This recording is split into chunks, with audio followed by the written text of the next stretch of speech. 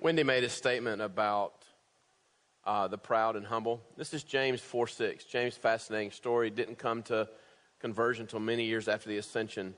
Yeah. And he says this. He says, but he gives us more grace. That is why Scripture says God opposes the proud but shows favor to the humble.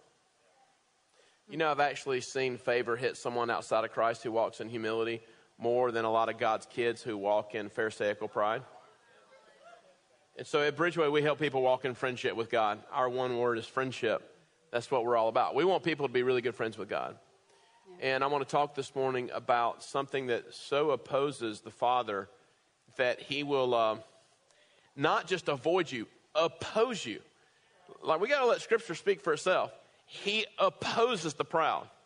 You'd rather be in warfare with the highest ranking demonic than have the God of the universe oppose you. I'm speaking right to myself. And so the way I say it is this. And then we want to tell a story of the most embarrassing moment of our parenting career. So far. There's more to come. Remember when I taught about first fruits and I said Jericho was the first city that the Father said he wanted the Israelites to give him, and it's the lowest elevated city on planet Earth. And that, isn't it funny how grace always finds the lowest places? Well, the opposite of humility is pride. And nobody in this room thinks we walk in pride. Who in the world signs up for that? But there's an indicator to let you know if you do walk in pride, and it's this. I'm not here to be mean. I'm talking right to myself. I'm about to tell you all an embarrassing story. How easy or hard is it for you to confess your sins? By the way, not to the Father, to each other. Can we go to James chapter 5, one of the worst verses in the Bible? Terrible. Therefore, confess your sins to each other. Don't you love the person that always just about me and God, me and God? I just need my me and God time. God's always been communal. There's no such thing in the entire biblical narrative of you and God. It's always you, God, and each other. Even the greatest commandment, love the Lord God with all your heart and everyone else, right? Love God, love man. James says, confess your sins to each other and pray for each other so that you may be healed. This is just awful. We love to quote the second one, don't we? The prayer of a righteous, yeah, we love the prayer of a righteous person is powerful and effective. So I want to tell you a story that's just embarrassing. It goes like this. This past April of this year, we went to the beach with our kids. And I know that none of your marriages, you ever get into it. I get that. But thank you for letting us lead you. Yes. You might be finding another Spirit-filled church after this story. We were in Amelia Island, Florida.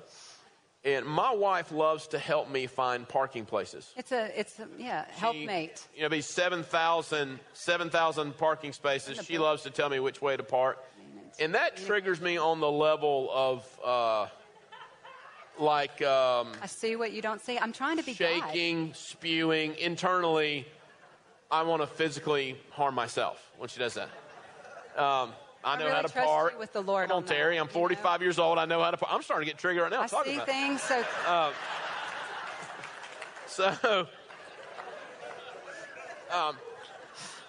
I think the enemy comes at us on Sunday mornings and when we go on family vacations. And, you know, I've signed us up for a place. It's been in my email inbox for 2 months. When you get here, it's really simple. Just hit a 19 number code and you get into the gate. Then you have to eye scan it and say the right thing. And back in the old days, you just drive to the condo, you get in. Not anymore, buddy. 265946777. That doesn't go over. And Wendy says, let me see it. And this is where the demonic gets involved. Well, it's because God is already supposed to have a critical eye, but not necessarily a critical spirit. And I'm just trying really hard to help. I'm tired. I'm angry. I'm starving. I was very hungry. And I had a doctoral paper due the next morning. I was not in a good mood. I had written a doctoral paper. So my son Sam decides to give his advice in the middle of our fight. He's 15. He's seen a lot. And Sam wise. Sam says, Dad, I think he said, Dad, you need to calm down.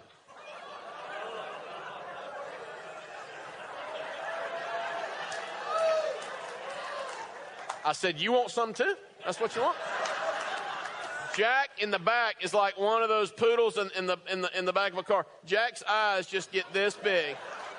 Ruthie puts on her headphones, and now, the only way I know how to describe it, I know you guys have been there, it was really bad, though. We're having fun talking about it. It wasn't good at all. Well, because we didn't know the building. We couldn't find the building. So you're like, by golly, we're going to park it. We're going to ask God. And I'm thinking, you know what? God, in his goodness and his prophetic love for us, has given us someone who has an email. They gave it to us 2 months ago. We don't need to operate in the word of knowledge right now. We got info.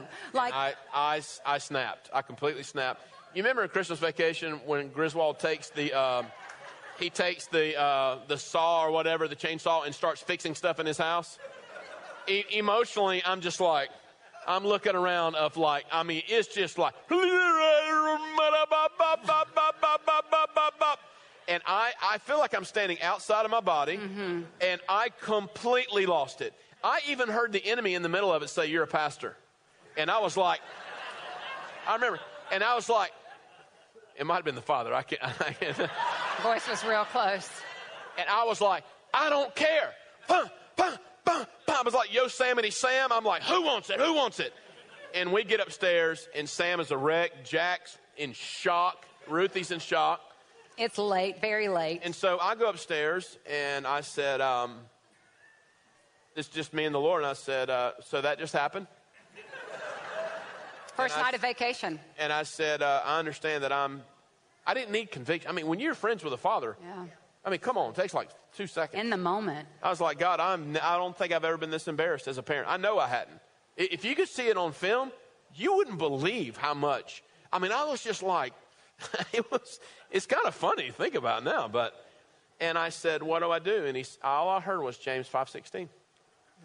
And I said, I don't want to. Like, can't we just do this? Can't we just ignore it? You're God. I'm sleep, me. wake up the next I'll tell you how sorry I am. Everybody knows. Have an extra long quiet time. We'll be fine. We'll make up for it. And so I take the kids come downstairs. It was the next morning, right? Next morning. I was so hot I couldn't even do it that night. We couldn't even talk. It was like king-size bed, and there was, I mean, all of y'all could have hung out in the middle. Yeah.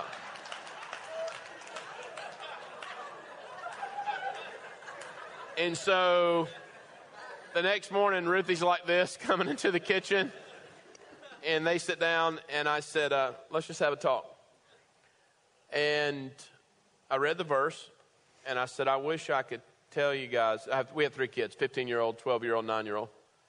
I don't remember their names, but they're great kids. And I said, I want you to know that not only am I embarrassed, but I'm just really sorry. And told each kid while I was sorry, looked at Wendy and told her while I was sorry, and we read the verse on the front end and the back end. Well, here's the interesting part of what happened. Is one of the best vacations we ever had, and the Father said, because you did this, I'm going to double bless this vacation. Right. Yeah. I really believe that one of the biggest hindrances to friendship with the Father is a lack of humility. See, humility is not ever making a mistake. Humility is owning your mistake, coming open-handed to whoever you've offended and the Father himself. Can we just put the verse back up there? Can we let it speak for itself? James 5:16. Therefore, confess your sins to each other and pray for each other so that you may be healed. Healing comes through confession. And another way to look at confession is vulnerability. A lack of vulnerability will keep people from wanting to be close to you, and it will get the Father opposing you. Why not be vulnerable? Mm-hmm. Mm-hmm. Why do we have such a hard time? You're going to mess up. You're going to blow it. Mm-hmm.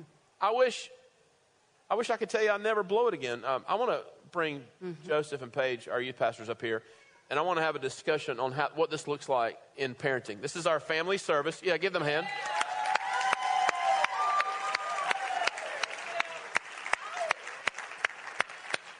So this is our family service. Got a lot of kids in here, people watching online. And Paige, I want to start with you. I told you when we were talking about this conversation, I said I think it's one of the biggest mistakes that parents make is having to put up the persona that we're perfect, and if I admit any sort of weakness, then my kids will lose respect for me. And in the kingdom, it's actually the opposite. So leading out as a parent through vulnerability actually brings kids closer to you. I'm going to get really practical. Why do parents not do this more? What is it? Let's start there. Why do parents typically not choose vulnerability and instead give off the vibes that they are perfect? What are they afraid of?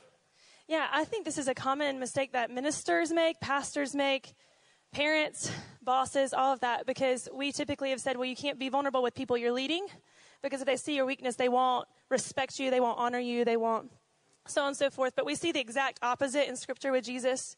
He was really vulnerable with his disciples. You see in the Garden of Gethsemane where he is struggling and he is like sweating blood, and he comes out and he's making it very obvious, I am having a hard time with this. You know, but he still expected them to be with him in the trenches and to follow him. So I think most of it is that we have bought into a lie that we aren't supposed to, and that our kids are the people who are leading won't respect us, won't honor us if we are. And then a lot of times also we're scared of being vulnerable because we're scared of what's actually inside of us. Yeah.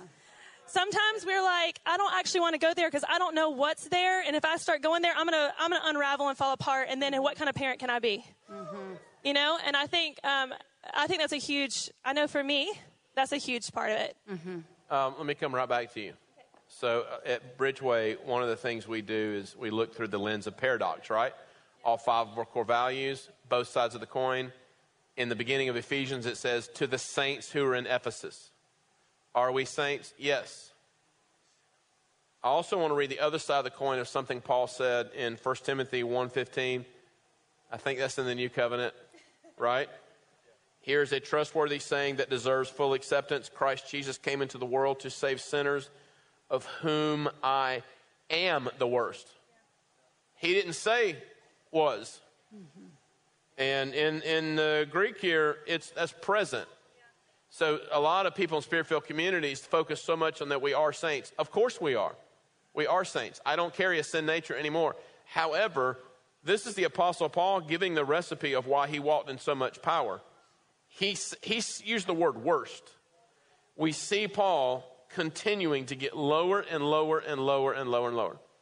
What is a practical way a parent can get low with their own kids? I want to hear from you first, and then Joseph. So I'm going to tell a story. Okay, great. So we have 2 sons, Levi, who is 4, and Josiah, who is 1. And we have really tried to work hard at modeling repentance in front of them. Mainly, we lead Levi through repentance. But this one particular day, I think it was last year sometime right after we had Josiah, you guys know, some of y'all who are parents of a toddler and a newborn, things can be kind of stressful at moments. And I freaked out on Jody about something. I honestly don't remember it. I don't remember what it was. Thank God. And I went off on Jody about something. It was embarrassing. But Levi is 3 at the time, and Josiah's a newborn. No one's going to remember it. No one's going to know. And Levi's just sitting at the table eating some food, and he said, Mommy? And I said, yes, buddy. And he said, will you sit down? And I said, yeah, I will. And he looked at me, and he said, all right, now say Jesus. And my 3-year-old led me in repentance for how I just acted towards my husband. And it was a moment where I could have gotten angry and would have been like, stop it, I'm the mommy, and you don't tell mommy what to do. But the Lord said, you need to go ahead and humble yourself. And so I did. And when I did, I feel like that's what we have to do. We have to constantly, if we're being friends with the Lord, we have to acknowledge the moments, like Chad talked about earlier and Wendy, when he's asking you to go lower, and just remain in that low place. Why should a parent humble themselves before their own children? Why? What's the purpose of this?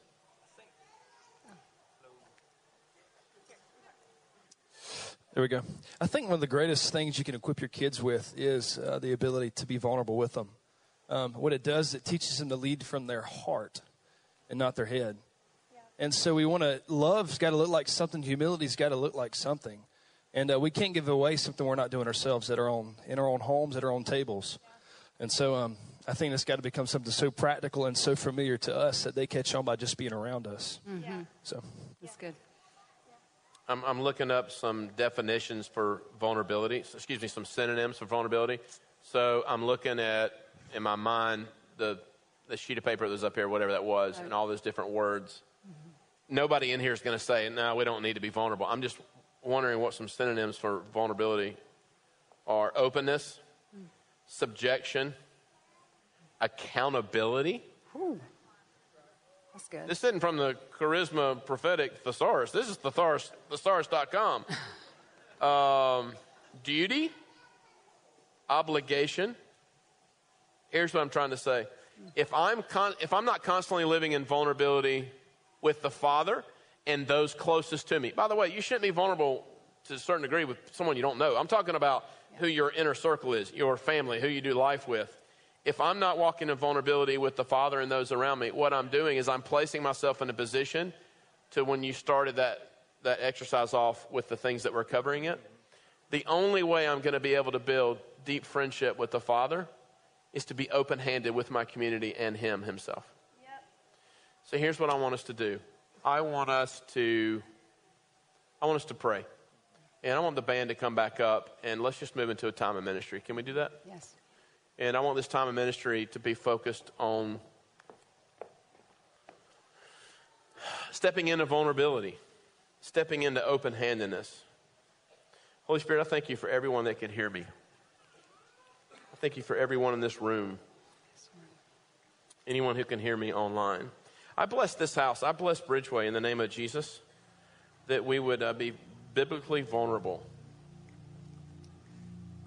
open with our lives, open with our hands.